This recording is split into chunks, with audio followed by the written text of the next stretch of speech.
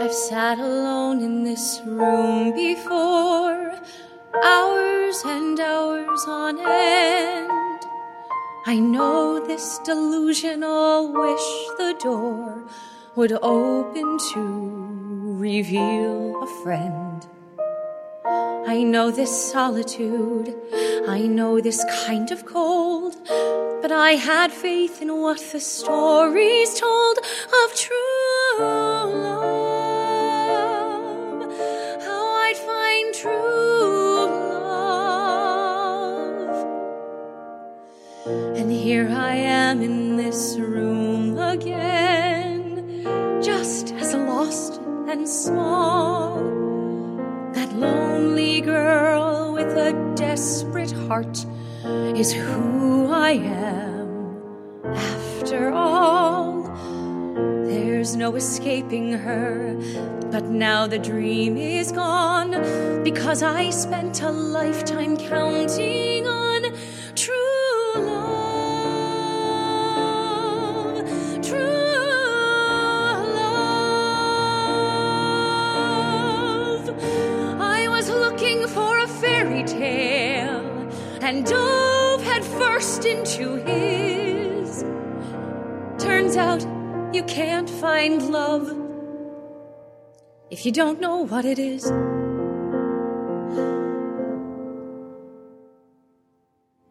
And now it's clear. Hello and welcome to Broadway Videos, this week on Broadway for Sunday, May 6th, 2018. My name is James Marino, and in the broadcast today we have Peter Felicia and Michael Portantiere. Peter is a theater journalist and historian with a number of books. His most recent is The Great Parade, which is available everywhere. His columns appear at MTI, Masterworks, Broadway, Broadway Select, and in many other places. Good morning, Peter.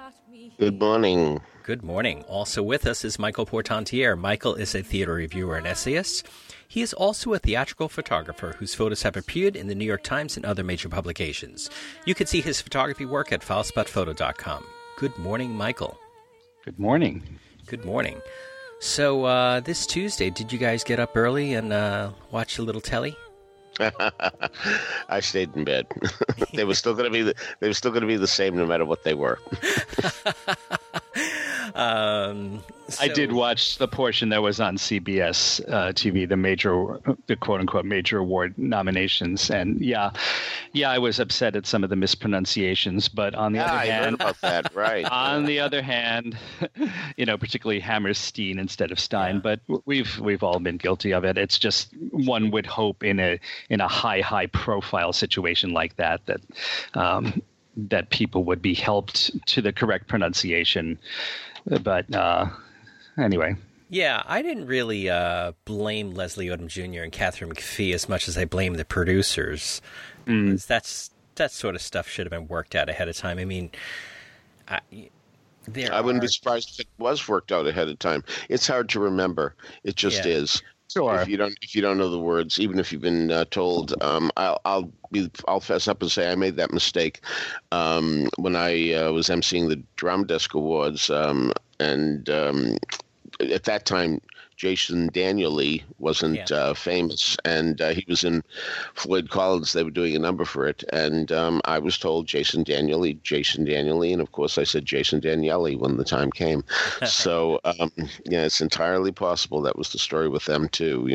They were briefed, and yet the heat of the moment, and you forget. Yes, and also if you've learned it wrong, then it's really hard to change it. And some people have come forward to say that that they always thought it was Hammerstein. Maybe their parents said that or whatever. So, but anyway, that's for the record. It's Hammerstein. Well, we haven't explicitly said it, but Tuesday was the 2018 Tony Award nominations, and we're going to talk a little bit about that this morning. It is the kickoff, the official kickoff of the awards season for the Broadway community, and we're on the treadmill until June the 10th. Some might even say the morning of June 11th, when the Tony Awards will be presented at Radio City Music Hall. Then the hosts are going to be Sarah Bareilles and Josh Groban. What do you think about the hosting duties being split between these two? They'll do anything to get people to watch. And as a result, they really believe that people who are not particularly interested in Broadway will tune in because, indeed, these people are famous in their own world.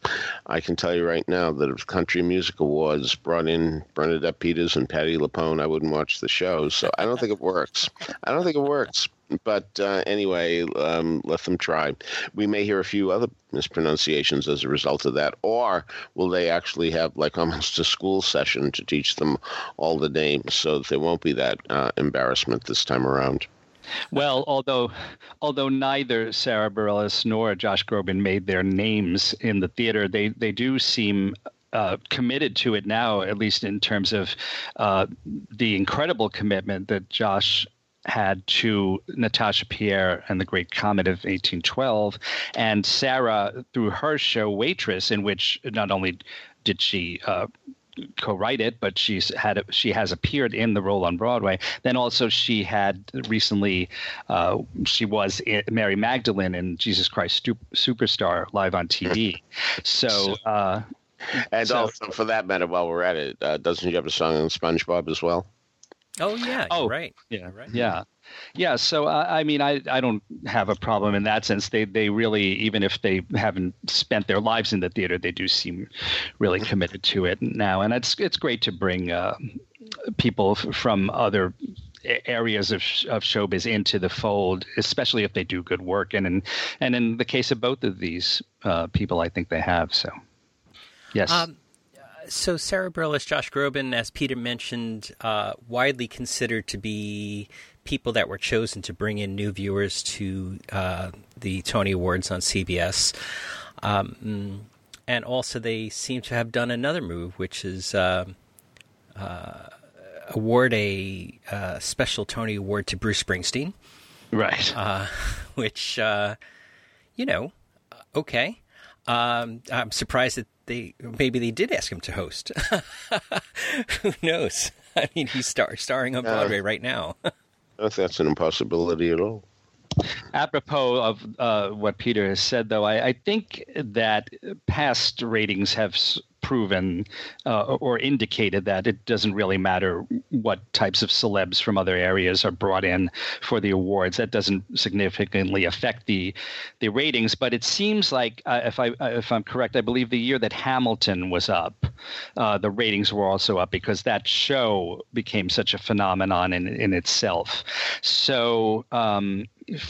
Take that for what it's worth. But I think that was a much bigger factor than any celebrity, from the world of sports or rock music or wherever that have appeared on the Tony Awards. And other people have talked about the relationship between the Tony Awards and CBS, and that I don't think that CBS has explicitly said it, but they lose money on the Tony Awards and the presentation of the Tony Awards, and that the Tony Awards have been protected by Les Moonves, the top man at CBS, who is scheduled to retire. Yeah, I know it's going to be very interesting to see what happens there. I won't. Rest of cable is next on the line, but Les, who I met once, I remember we went to see the taping of Pearly, somewhere in the Bronx. It's some college, I don't remember what, Lehman College. And he had produced an off-Broadway musical. It has a wonderful score, if you can track down the CD, it's called Festival. Terrific music, a rock musical. Very, very good music, though. And I do believe that he was really planning to be a producer. That one didn't take off, and there may have been others, I don't know. But he did switch gears, and it was a blessing in disguise for the theater, because you're right. I don't think these things would have been on CBS without Les. So, with all that said about the Tony Awards coming up, let's talk about the actual nominations themselves. We have, let's start off with the Best Book of a Musical, where they had nominations were The Band's Visit, Frozen, Mean Girls, and SpongeBob SquarePants the Musical. Did you guys think that these were the best best books to nominate? There's slim pickings. That's what it came down to. Mm-hmm. Boy, people connect with The Bronx Tale. Not that it has done badly, or Bandstand, or certainly Groundhog Day. Must be so upset because they would have done so much better this year had they just waited. I mean, not that you're supposed to wait. I remember when Big waited because it didn't think it could beat Sunset Boulevard, and then along came Rent. And I believe Big could have beaten Sunset Boulevard because people would have said, oh, what a charming American musical, as opposed to, oh, what a dinosaur when it was finally produced. But, you never know. I mean, that's part of the crap game, of course. But there must be a lot of licking of wounds in the fact that I think Groundhog Day would have done extraordinarily well this year, and I do believe that Bronx Tale would have done well too. Not that Bronx Tale is particularly needed it. It's wonderful how it's hung on. Not hung on, it's flourished, let's face it. And it won't be, it's been there a year and a half now, and that's pretty good for a show that didn't get raves.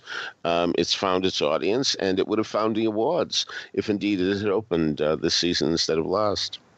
Warpaint is another one we can add to that list of things that might have done better with better timing. Sure. There's always so many examples of that. Of course. But this year especially, because it wasn't a case that this year the four musicals that were nominated really came in with either great audience appreciation or rave reviews. And you might say, wait, The Band's Visit. Sure. But let's face it, The Band's Visit has not done the business commensurate with those reviews. It just has not. And so I think a lot of people just don't like that type of Broadway musical that's small, that's serious, that has a funky score. And I think they're suffering for that, why it's not a hot ticket. And it's not. I'm sorry to say it's not. But in a way, I'm glad I'm saying it, because if anybody out there thinks, I could never get a ticket to The Band's Visit with those reviews, well, yes, you can. And what's really interesting, too, of course, is what we hear about Frozen suddenly having tickets available, especially through scalpers. It's funny to think of Frozen as really, to me, and I'm not saying I'm right about this, but I think of the four nominees, I really believe that Frozen has the least chance of winning.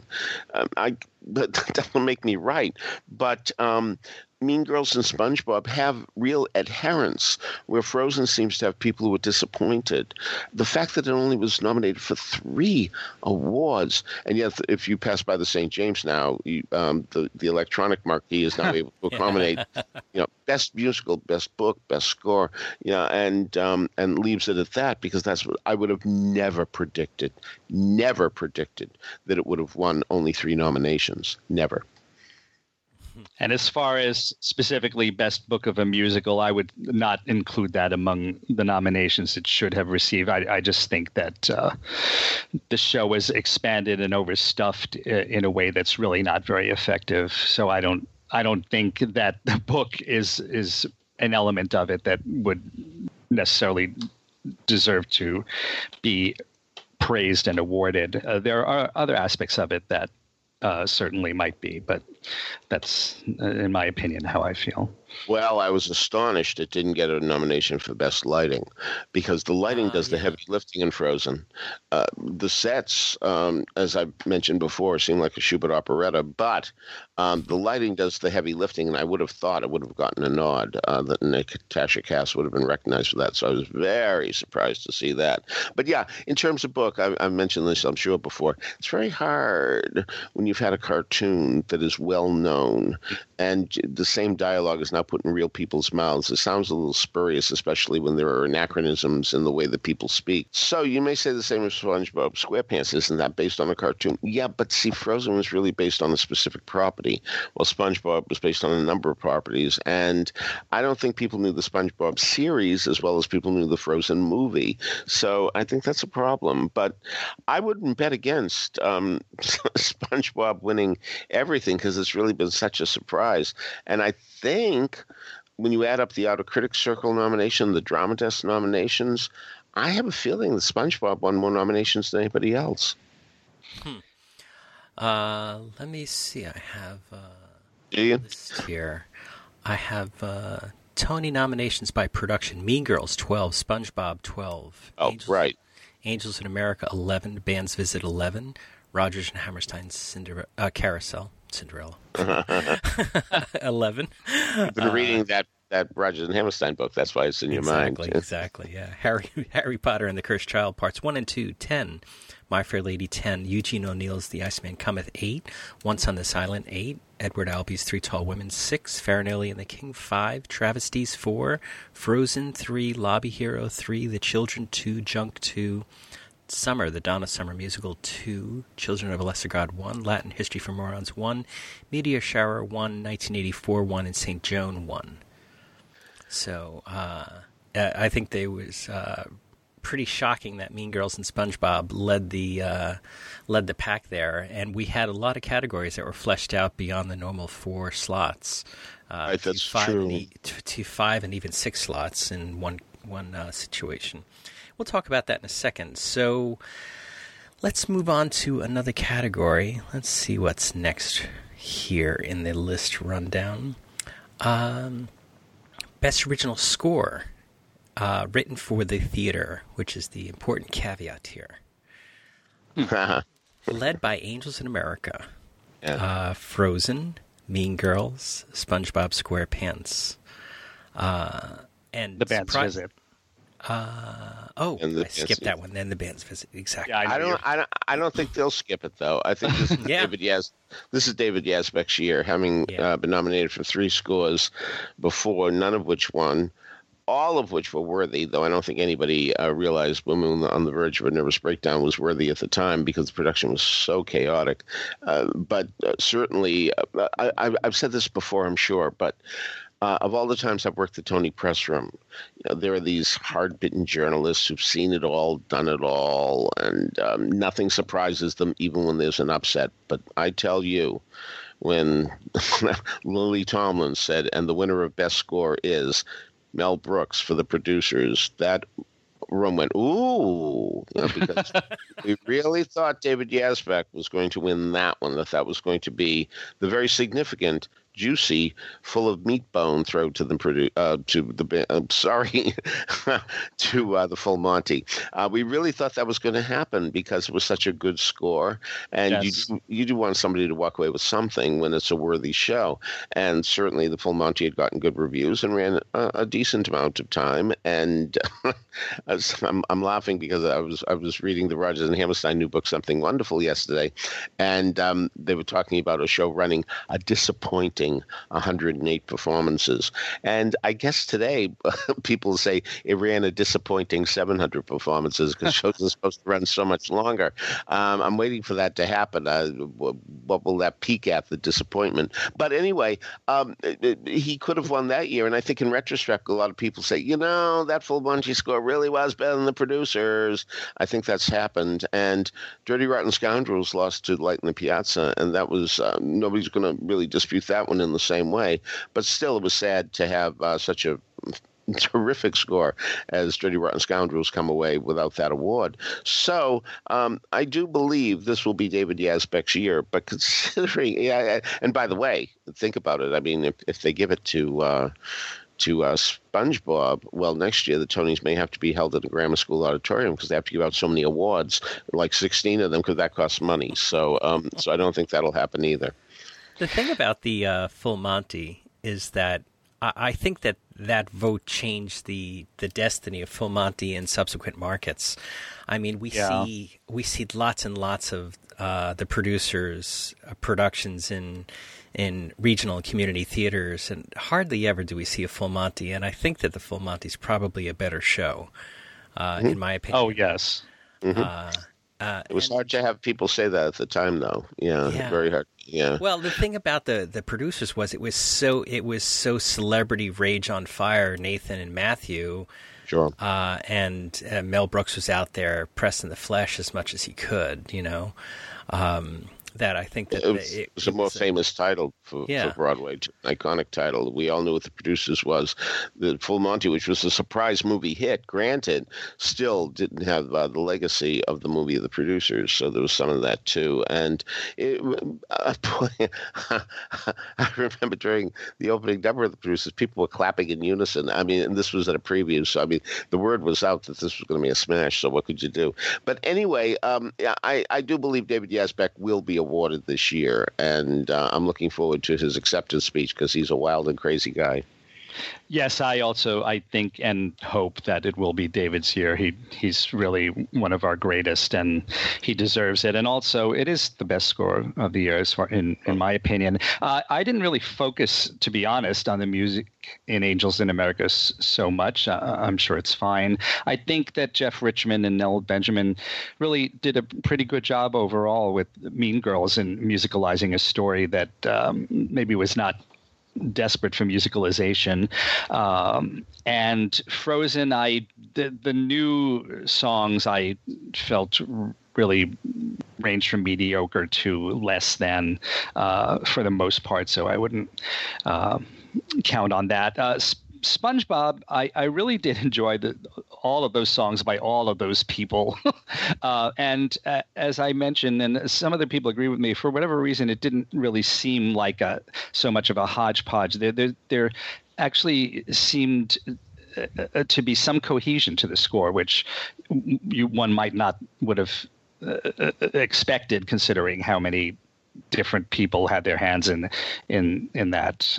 So, but that show, I am told, is not doing so well. So I wonder how long it'll be around. And the band's visit.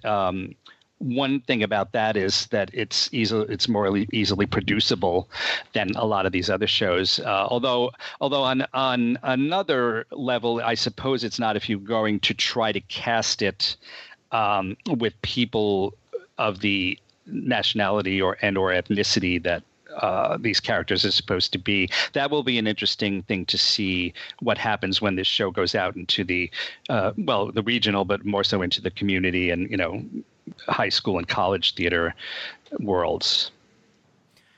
So just a quick mention here.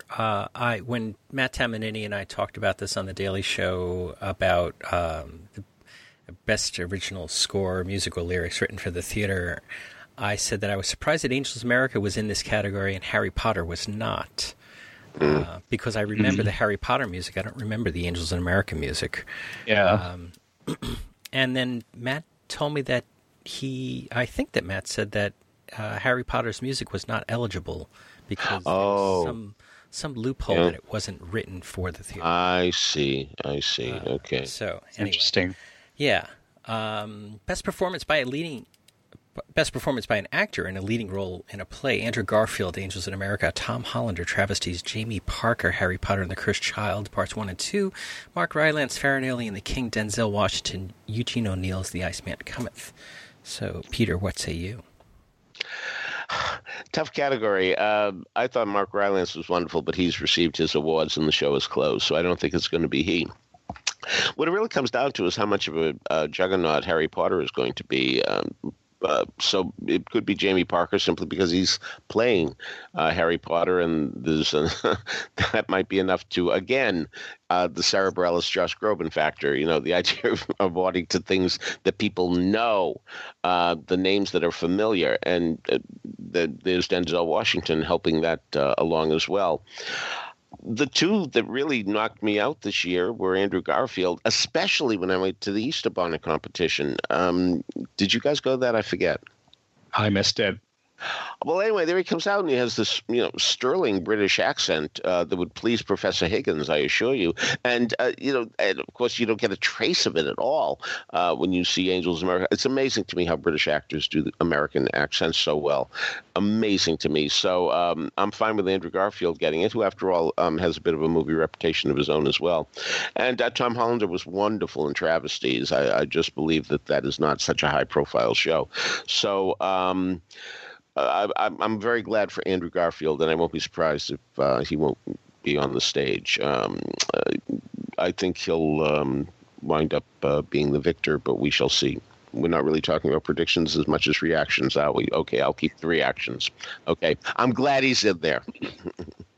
Well, it certainly is a Brit-heavy category because we have Mark Rylance, Jamie Parker, Tom Hollander, and then I guess Andrew Garfield would be described as half Brit. In fact, I think that's how he's listed, if you look him up, because he was born in America, Los Angeles, I believe.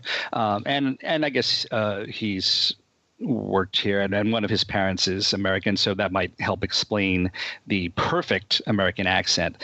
I thought he was really wonderful in Angels in America. I did think he did a lot of screaming and a lot of high-pitched screaming, especially in Act 2, and that was a little surprising to me, to the extent and degree to which he did it. But it's really nice to have fairly big movie stars like that come to Broadway and be good. I think we all agree that when they do Broadway and they can't cut it, that's not good for anyone and gets kind of embarrassing. But when they can, it's a really good thing. And on that note, I only got to see The Iceman Comet a couple of nights ago. I had to delay seeing it, and I was very impressed with Denzel Washington's performance as Hickey. In the past, in plays such as Fences and A Raisin in the Sun, I always felt that Julius Caesar. And Julius Caesar, yeah. But in those two particularly, I always felt that he was excellent throughout most of them, but then there would be moments in those plays where they required a real power and depth of feeling, and I felt he came up wanting. But in this case, in The Iceman Comet, I thought he did an excellent job with Hickey's final monologue. And at the performance I saw, he seemed to be pretty much word perfect. There was no stumbling or hesitation or anything like that, as apparently there had been in early performances. So bravo to him for that. And as to who will get the award, I can't guess, but it might possibly. I'm laughing, Michael, because you always say I'm terrible at the predictions. So. I am. So maybe I should just stop there. Go on. That's right. All right. The best performance by an actress in a leading role in a play: Glenda Jackson, Edward Albee's Three Tall Women, Condola Rashad, St. Joan, Lauren Ridloff, Children of a Lesser God, and Amy Schumer, Meteor Shower. See, now, I think Amy Schumer's being in there is another one of these let's get the audience ploys more than anything else. I don't recall her reviews being that extraordinary. To me, she seemed very amateurish compared to the other pros on the stage. God love her for wanting to come to Broadway and try it, but still. I would have certainly gone for some of the women in Time in the Conways, but I'm sure that was long forgotten by that point in time. Yeah, sure. It got no nominations, did it? It certainly didn't get any acting. I don't think it got anything at all. But anyway, Charlotte Perry I thought was awfully good in that, and Brooke Bloom as well, and even Anna Baryshnikov. Now maybe those are supporting roles, but still. That was one that came to mind as being certainly having superior people to Amy Schumer. So, but nobody can argue with Glenda Jackson, and she truly is magnificent beyond belief. I think the real surprise was Condola Rashad got in there because indeed her reviews were not so hot, and but. It was a tough year for plays, even with the revivals, and you're not going to get anybody out of the Iceman Comet in this category, to say the least. So this is an is what it is category. I always say I would love to see the number of votes people get. We see it with politicians, wouldn't it be something? Because I imagine that Lauren Ridloff would finish second to Glenda Jackson with those other two people in the category. Interesting. Peter, have you ever interviewed Glenda Jackson? No, because she's been away for so long, so very, very long. Of course, dealing with politics in England. So no, never ran into her at all. It seems as though in the last couple of weeks that there's been a number of stories about how difficult she is to interview. Yeah, because she doesn't suffer fools gladly. You mean that type of thing? yes, and just I very guess, honest, very Yeah. plain spoken, and Oh, I would expect her to be. I would definitely expect her to be, and that's a compliment. absolutely. I am going to have to disagree with Peter about Amy Schumer. I think it was excellent comic acting, and apparently she does have a pass as a stand-up. I have no negative comments about her acting in that show. The writing of it is another matter, and actually, the only person I felt who seemed that he didn't come up to the standards of the others was Keegan-Michael Key as Gerald. I don't know. He just seemed like he wasn't as invested in the character. So, for whatever that's worth. But Lauren Ridloff is excellent in Children of a Lesser God. I feel like the show doesn't have a very high profile. It's something has to be kind of left in the dust, and things there's never enough room for everything, and I think that show it has not gone over that well in this revival. Condola Rashad, I was very disappointed in her first scene in St. Joan, which I just saw last week. I didn't think she had the requisite fire in that first scene only, but I suppose she was trying to give herself some place to go. And after that, I thought she really stepped up to the plate and just was riveting on stage. And in that very, very long play, she helped keep interest in it. And Glenda Jackson, I'm just so thrilled. I had only seen her on stage once before, years and years ago in Macbeth, and I'm so glad she's back in a role that seems to suit her so perfectly. Congratulations to whoever arranged for her to be in it. I'm not sure how exactly how the process went, the casting process of her or the other two ladies, Laurie Metcalf and Alison Pill, but I'm glad it turned out the way it did. All right. Best performance by an actor in a leading role in a musical. We have Harry Hayden Patton in My Fair Lady, Joshua Henry, Rodgers and Hammerstein's Carousel, Tony Shalhoub, The Band's Music, Ethan Slater, SpongeBob SquarePants the Musicals. So, Peter. Well, I wonder if Ethan Slater has a chance. Everybody adores him, and it's a performance that certainly taxes a voice, I would imagine, given the fact that he has to sound like he's both on. Well, he's on helium, but he's not on Ritalin. So, this is a beloved performance suddenly, and I don't think it's impossible that he can pull off a type of an upset. Tony Shalhoub, of course, The Band's Visit, is giving us a wonderfully understated yet powerful performance. That isn't an oxymoron, really. If you saw him, you would feel, I think, much the same. But again, God bless revivals, because what would this category be like if indeed Carousel and My Fair Lady had not been produced? And but I think the race is really between Ethan Slater and Tony Shalhoub. Yeah, I think you're right. Ethan Slater, he really is he's just a bundle of talent and energy on that stage. It's amazing. It has to be seen. It's so impressive. And been seeing a lot of TV commercials for all of these shows, and I was reminded by how much energy he has. And he really does have that quality that makes the audience want to love him, as Peter said, which is so important in that character. Tony Shalhoub gives a superb, very quiet and measured and very intelligent performance in The Band's Visit. He is one of our best actors. I've seen him in so many things, and this role is perfect for him. So I think it might very well be him. Joshua Henry, I have to say, I was so happy to hear someone who is able to sing the role as it was conceived, compared to the last Broadway revival, the one at Lincoln Center, which that production certainly has many, many people who love it. And I would say on the whole, it's far better than this one.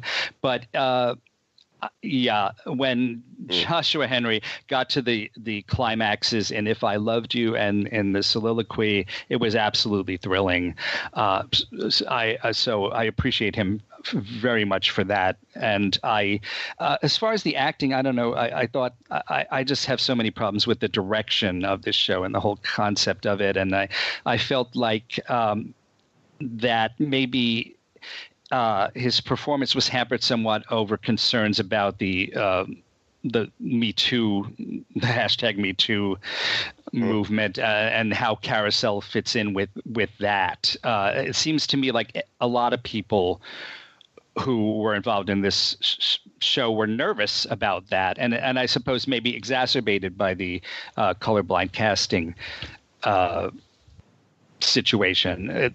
So I didn't think that the acting performance bowled me over, but singing-wise, that was really amazing. And I have not seen My Fair Lady yet, so I can't weigh in on. Oh, really? Yeah, I'm going on Thursday.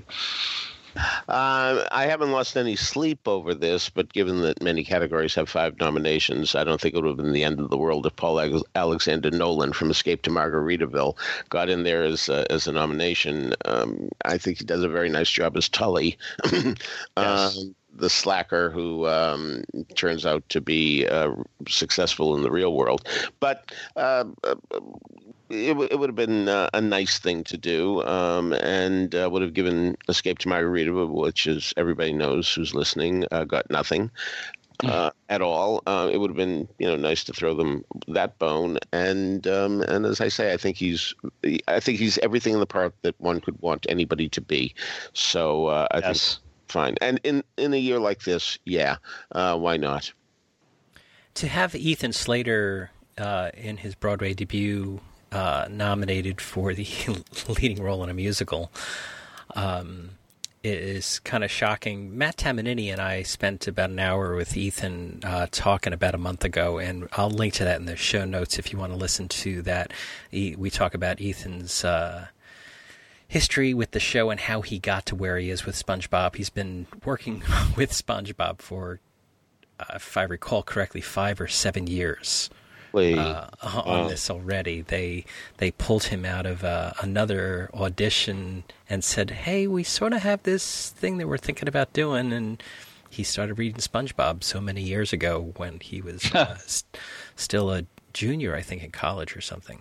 And 7 years later, and his voice still hasn't changed? Yeah. That's surprising to me. Okay. All right. Best performance by an actress in a leading role in a musical. Put your seatbelts on. We have a big category here.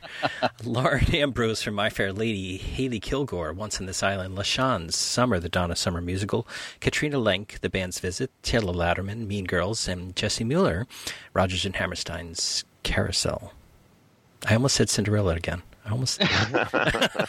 I should read these things. But you didn't say Hammerstein. Well, it's good. I think I'm thinking about Cinderella because I'm so focused on not making the Hammerstein mistake. I see. I see. Well, I'm delighted LaShawne's got in there because I think she really is the glue. The straw that stirs the drink and the glue that keeps the show together. So I was very happy to see that. She's not going to win, but I'm very happy to see that. It all depends on what happens with the band's visit. This is going to be such a tough thing for the band's visit because it's not the type of show that brings in tourists, and it's not the type of show that's going to play as big on the road as SpongeBob or Mean Girls.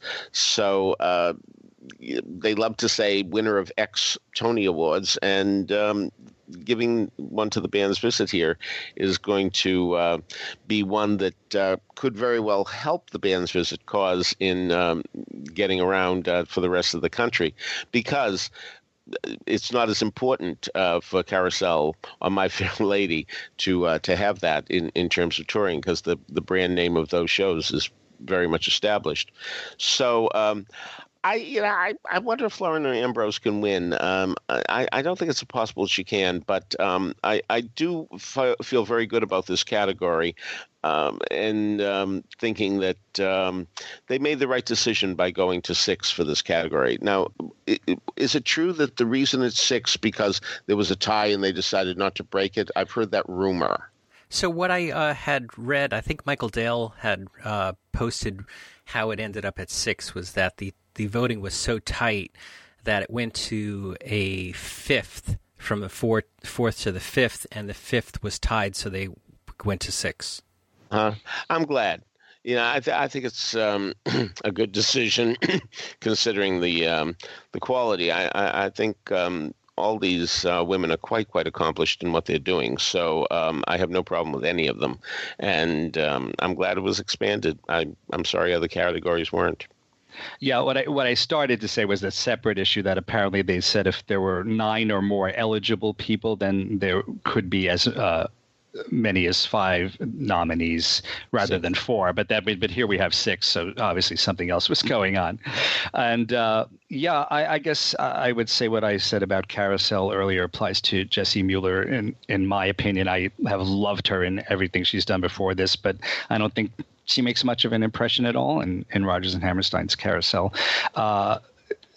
Haley Kilgore is very wonderful in Once on This Island, and I'm glad that show got that she got the attention, and that show is getting some attention. I have not seen My Fair Lady, so I can't comment on Lauren Ambrose, although it seems to me, from what I'm hearing, that it's a somewhat controversial performance.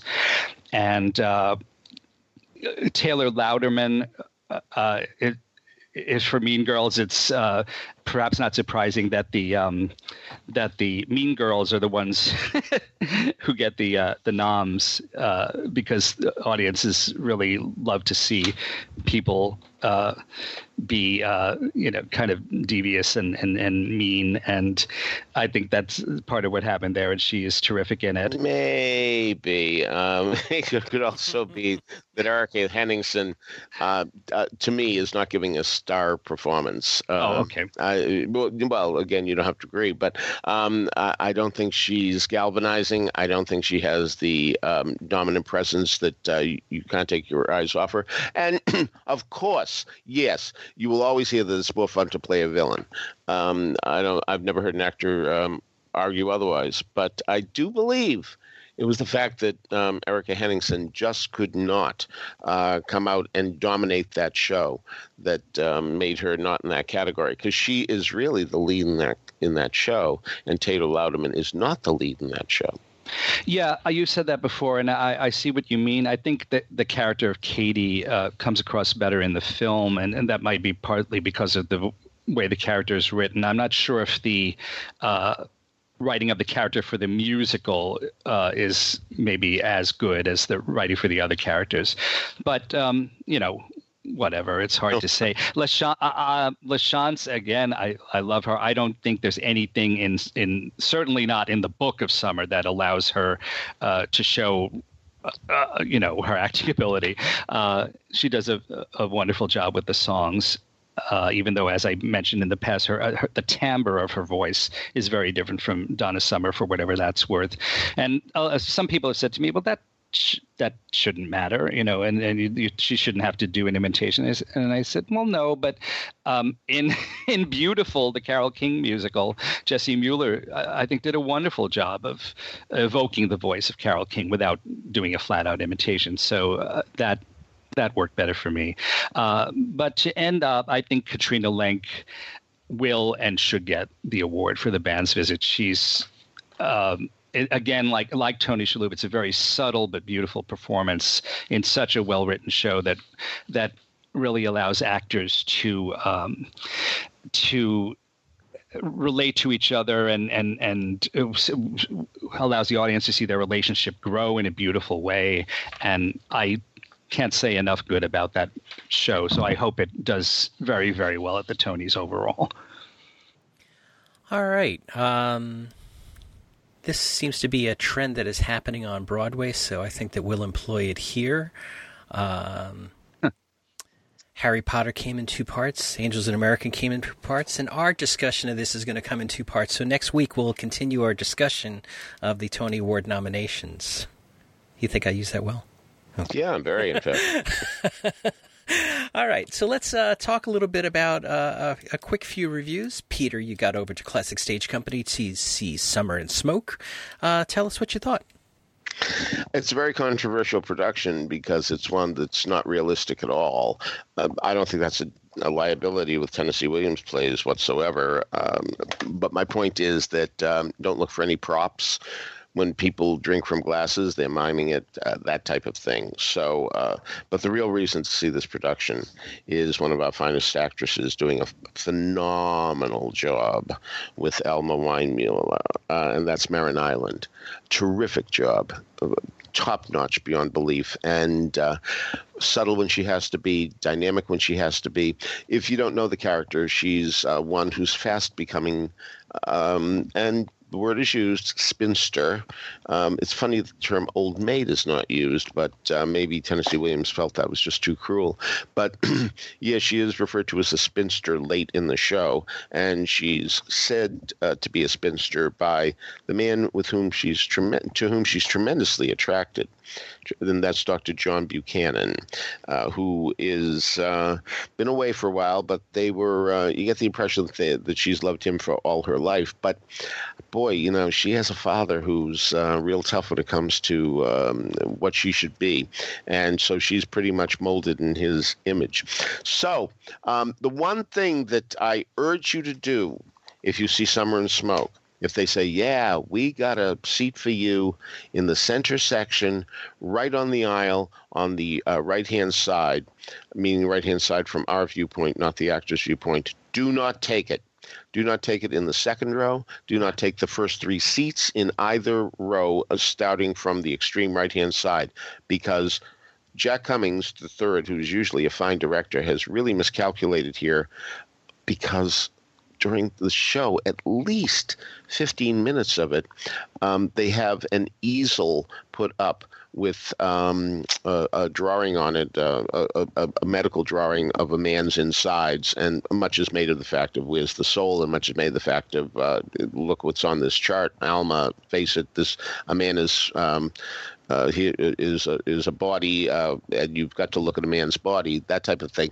But good Lord, I mean, I felt so bad for the people who were craning their necks trying to get around that easel, or sliding in their seats hoping to see underneath the easel.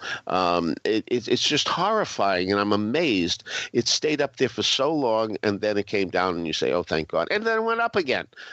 So this is a real miscalculation. I beg of you not to be victimized by this very strange directorial decision. So, but the cast is pretty good. But Barbara Walsh, who in fact is Jack Cummings III's wife, is Mrs. Weinmuller and does a fine job too. And in a role which, of course, means she's going to have to be terribly repressed and under the thumb of her husband. But you're going to really be impressed by Marin Island, and you're going to come out saying, gee, did I really see anybody else? And in a way, that's too bad, because you would very much like to come away with more feeling for Nathan Darrow as John Buchanan. He's a TV actor, and he has done some work on stage. He's been Richard III and BAM, and certainly he's been in Hamlet. I don't know if he's played Hamlet regionally, but it's just impossible not to watch Marin Island. I really do believe you should get there to see this terrific performance. All right. So that is Summer and Smoke. It's playing through May 25th down at Classic Stage Company. So you have a few weeks to catch up with that as well. 3 weeks to catch up with that as well. Michael, you got over to Birdland, where you saw Max von Essen in concert with Billy Stritch on April 30th. So tell us about that.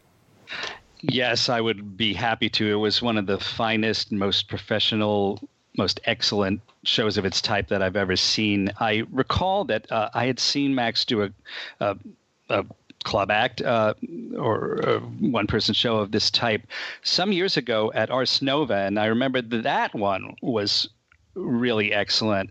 And I had been hoping to see him do it again, but frankly, he's been too busy getting wonderful roles in shows on and off Broadway.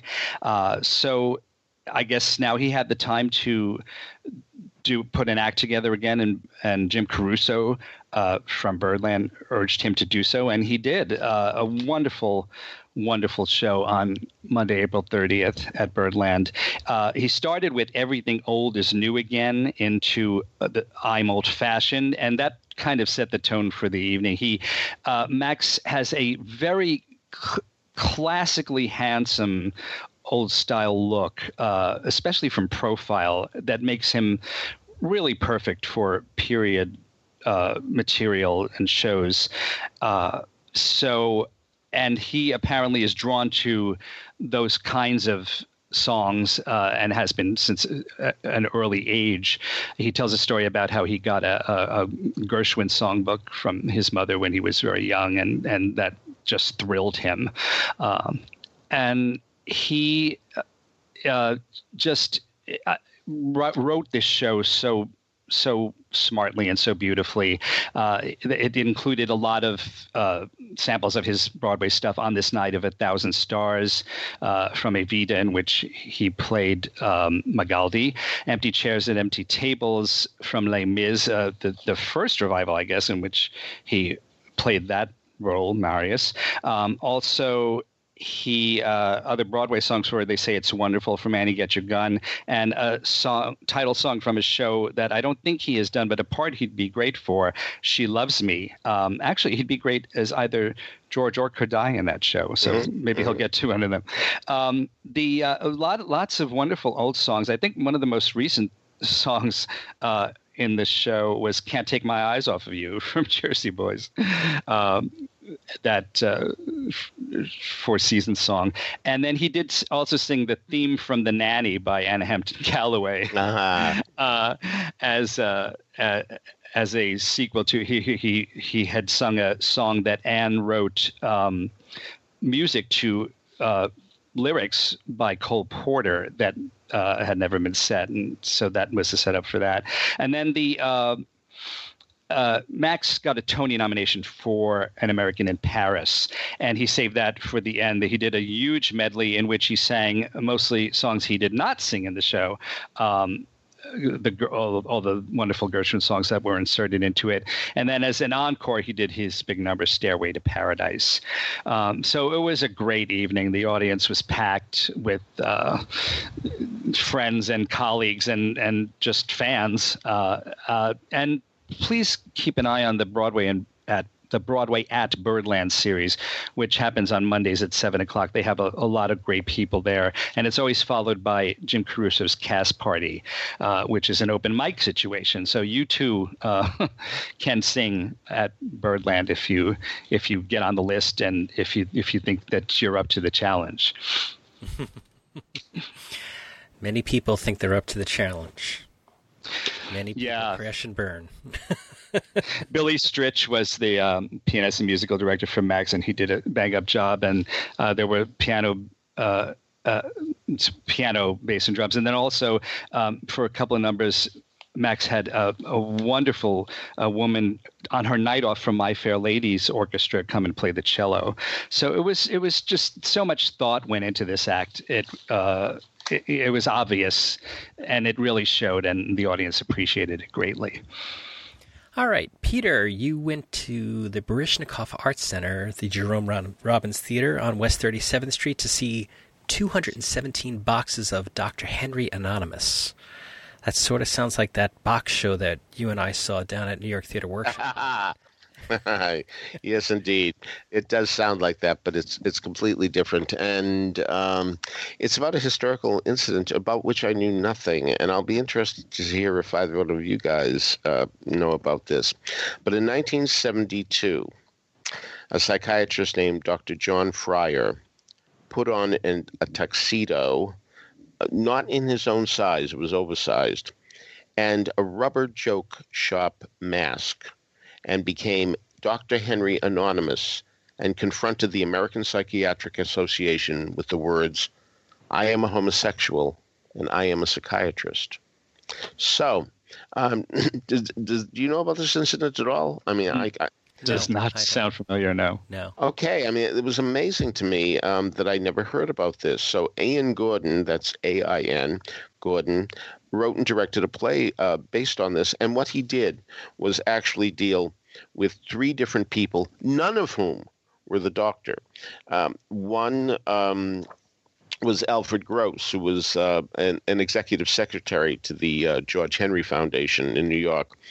He assisted homosexual men in trouble with the law, and Fryer joined these efforts in the mid to late 60s. So we had Alfred Gross there, and we also had Catherine Luder, who she spent 24 years as Fryer's personal secretary, starting in 1973, 1 year after the anonymous speech, and working right up to her death at 91. So, then we have Ursel Fryer, Ursel, E-R-C-E-L, the first name, and that's John Fryer's father, who was born in Kentucky, and where indeed in 1901. So he's of a generation where, of course, being homosexual and being in Kentucky and all that is not the most welcoming place with the most welcoming attitudes. And he was extraordinarily impressive. Extraordinarily impressive was played by Ken Marks in showing this father who had to come to terms with this and eventually became very proud of his son. But even now, as he's doing a monologue, he's struggling with some of the words and avoiding words like gay and avoiding words like homosexual and saying things like that way and all that goes with that. So they're three monologues. That's what they are, each about 25 minutes apiece. We also have the enchanting Laura Esterman in the cast playing Catherine Luder, who really was very much in love with Dr. John Fryer and talked about the frustration of loving a man whom she couldn't love her back in the conventional sense. So this is a worthwhile evening. It's off the beaten track. It's on 37th Street between 9th and 10th. It's in a very strange theater where the seats are like bleachers. They do have backs to them, but they're not uncomfortable. But I do want to point out that they're not theater seats and they don't have armrests. I always think it's important to warn people of the experience they're going to have in that way, and so that applies here. So it's an odd evening, but I'd be surprised if you weren't galvanized by much of what is said on that stage. And if you're like me and never heard of this incident, to find out that somebody actually had to wear a mask because he was so afraid of the ramifications. And that turned out to be so significant because people were saying, gee, should he really have to wear a mask? I mean, isn't it sad that somebody who's being this brave has to wear a mask because he knows his career will be ruined if he doesn't wear a mask? And is this right? Should this happen? Should this be the way it has to be? And it wasn't long thereafter that the American Psychiatric Association changed its mind from saying homosexuality was a mental illness to no, it's not. Yes. And certainly have John Fryer to thank for that. So that's why I think this is a significant event. On their website, 217boxes.com, they talk about this being the 45th anniversary of the declassification of homosexuality as a mental illness. And the mask that he's wearing, have you guys ever heard of the online group called Anonymous? Yes. No. So Anonymous is an online organization of seemingly technology folks around the world that try to do socially conscious things that are maybe not legal, but they talk about it being as a group that stands up for the rest of the world in unmasking, if you will, bad people in bad situations. And their thing is also they go online and make announcements using a mask as well. So it's interesting that Henry Anonymous, I wonder if they are familiar with this situation. Yeah. Sure. All right. So, Michael, you got to take a little bit of a cruise. Well, at least you went on a beautiful cruise ship while it's in port to see a presentation of Havana at on the Norwegian Bliss. So, tell us about that. Yes, we didn't go anywhere, but it's a beautiful, brand new ship, the Norwegian Bliss at Pier 88. Well, that's where it is at the moment before it leaves, and they have a new show, brand new show that is going to be playing on it. So they gave a preview for the press, and they really put out all the stops because the show is called Havana, and it's set in a Cuban nightclub, and it is directed and choreographed by Warren Carlyle, whom we certainly know from his Broadway work. And he's also currently doing Jerome Robbins' evening for New York City Ballet. So he's really busy. Then this show, the design is by the Cuban-American couple team of Ruben and Isabel Toledo, who did After Midnight on Broadway, so you may know their work from that, and it's just gorgeous to look at. Choreography is exceptional. I've loved all of Warren Carlyle's stuff, but I had no way of knowing that he apparently has some grounding in this type of dance. By the way, it's original songs by the Grammy Award-winning Cuban-American singer Albita, and the just really, really well done. So well done in terms of the music, the choreography, and the design. I was a little surprised that there was so much book to the show, and it wasn't very good, frankly. But they tried to make it's sort of like a Cuban 42nd Street backstage musical thing. But don't go for that. Go for the costumes and the sets and the choreography and the music. It's incredible the professionalism of these shows on cruise ships, and also the state-of-the-art status of the facilities in terms of sound and lighting. And they always have wonderful sightlines because the ones I've seen, they all tend to be stadium seating, basically. So it was a wonderful preview of a show that I'm sure is going to be very, very popular with people who sail on Norwegian cruise lines. So when I first heard about this, I was thinking, has Frank Wildhorn's Havana finally gotten off the ground? Yeah, right. That's right. He did do a show by that name. You're quite right. Yeah. I forgot that. No, this is not that. This is not that. All right. So Frank Wildhorn devotees, we still have to wait yet again. All right. Perhaps if it does ever come about, we will have some unexpected joy. But Peter, until then, you got to the York Theatre Company to see Unexpected Joy. So tell us about that. Unexpected Joy is a country musical in essence because it deals with a country singer who has been successful with her husband along the way. Unfortunately, he has since died, and now it's time for a memorial concert that they're going to have. And, will indeed his daughter participate in this memorial concert because she has always had issues with her mother. In fact, because this was a hippy-dippy type of mother, she named the girl Rainbow. Well, indeed, the woman now goes by the name of Rachel, and there's certainly a lot of strife between them, and it's going to come up even more during this visit, because what should have been a conciliatory visit is going to be very, very difficult, because the daughter, Rachel, well, she's married to a televangelist. She's really gone the opposite direction, as many kids will do. And, he's really cited a lot of fire and brimstone, and she's picked up on that. And we never really get to know if indeed this is in her soul or if indeed she's adopted it because her husband is in this business and is very successful in this business.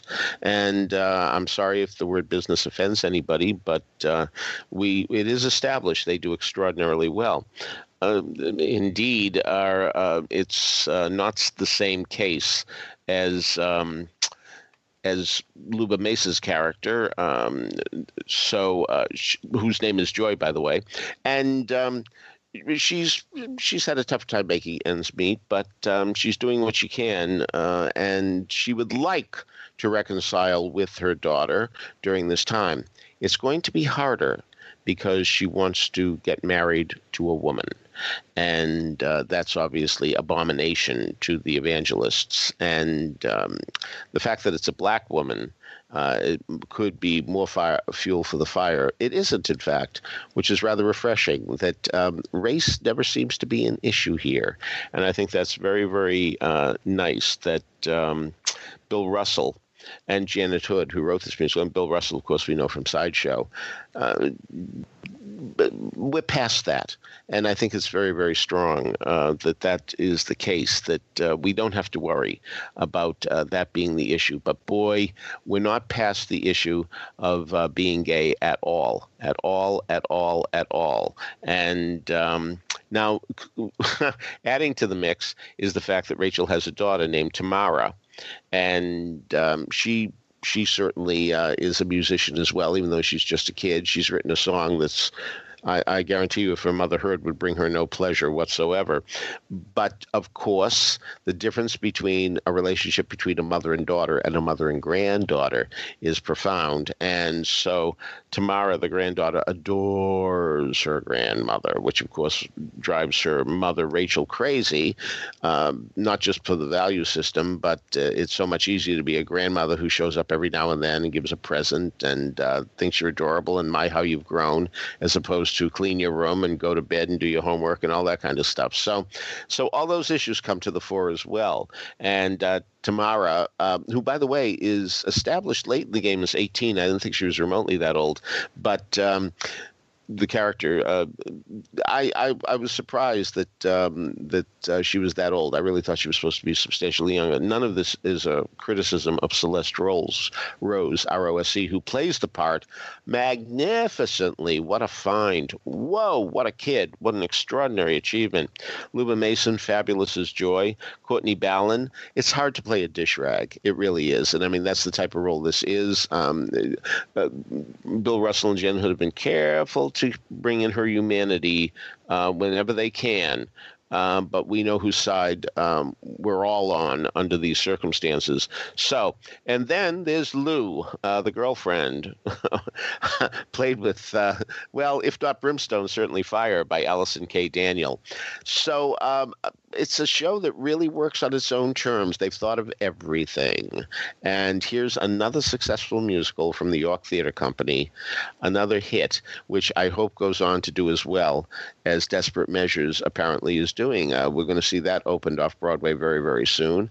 A terrific little show. And this is a terrific little show as well. So congrats to the York Theatre Company for doing 2 main stage shows this season that have turned out to be really, really, really wonderful achievements. All right, so that wraps it up for today. Before we get on to trivia, I want to remind everybody that you can subscribe to these broadcasts by going to the front page of BroadwayRadio.com. There's a subscribe link. That way, each and every time we have a new episode of This Week on Broadway, it'll be automatically downloaded to Apple Podcasts for you. Of course, you don't have to listen to us on Apple Podcasts. You can listen to us in many ways. One of the ways is iHeartRadio plays us, TuneIn plays us, Stitcher plays us, Google Play plays us, anywhere that you can get finer podcasts. You can get Broadway Radio podcasts. Contact information for Peter, for Michael, and for me, as well as links to some of the things we've talked about today, can be found at Broadway Radio as well. And so let's get on to trivia. Peter, do you have a answer to last week's trivia? Sure. The question was, a Pulitzer Prize-winning musical has 2 songs in a row where different automobiles are mentioned. The first of the 2 mentions a very high-end model. The second, a far more plebeian vehicle. What's the show, the songs, and the automobiles? I was looking for Fiorello, which has Little Tin Box. A Rolls-Royce is mentioned in that one. And then The Very Next Man, which is the very next song, a Chevrolet is cited. So Brianna K. Constibla was the first to get it, followed by David Kincannon and Deb Popple. However, David Kincannon, Doug Strassler, Josh Israel, and Colin Walker also noted that in Rent, another Pulitzer Prize winner. A limo is mentioned in Today for You, and a Range Rover, and You'll See. Well, yeah, okay, all right, but I did say model, and that suggests the name of a car and not just a generic limo. So we'll give them each an honorable mention, for they are all honorable mentions. So we will do that. All right, this week. On a February day in 1952, the owners of a certain London theater knew that they'd have to change the name of their playhouse. What was the reason? What was the name they had to change? What was the new name? All right. If you know that, email us at trivia@broadwayradio.com, and we'll let you know if you're on the right track. So next week, we will finish up our discussion of the Tony nominations. But until then, on behalf of Michael Portantiere and Peter Felicia, this is James Marino saying thanks so much for listening to Broadway Radio's This Week on Broadway. Bye-bye. Bye. I'm dangerous, just standing here for everyone to see. If I let go of rules, who knows how dangerous I'd be. Your Majesty, the gloves. Why right now would I make this mistake?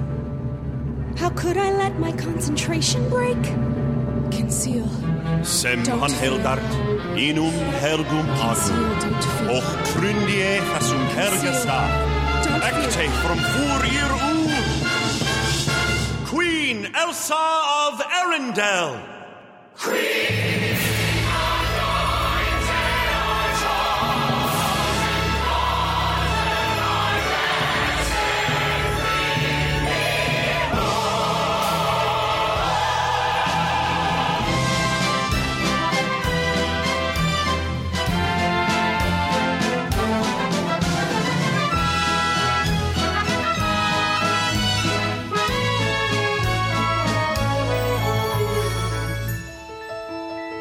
I can't believe I'm standing here.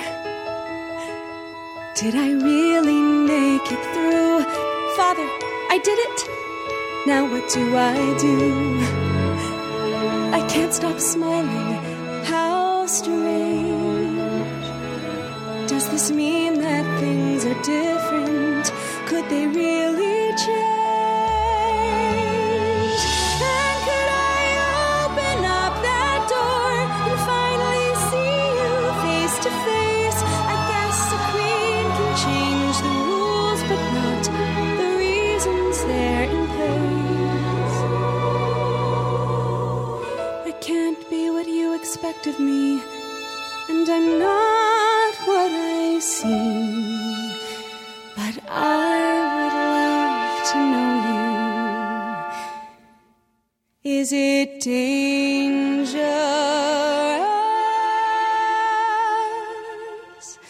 to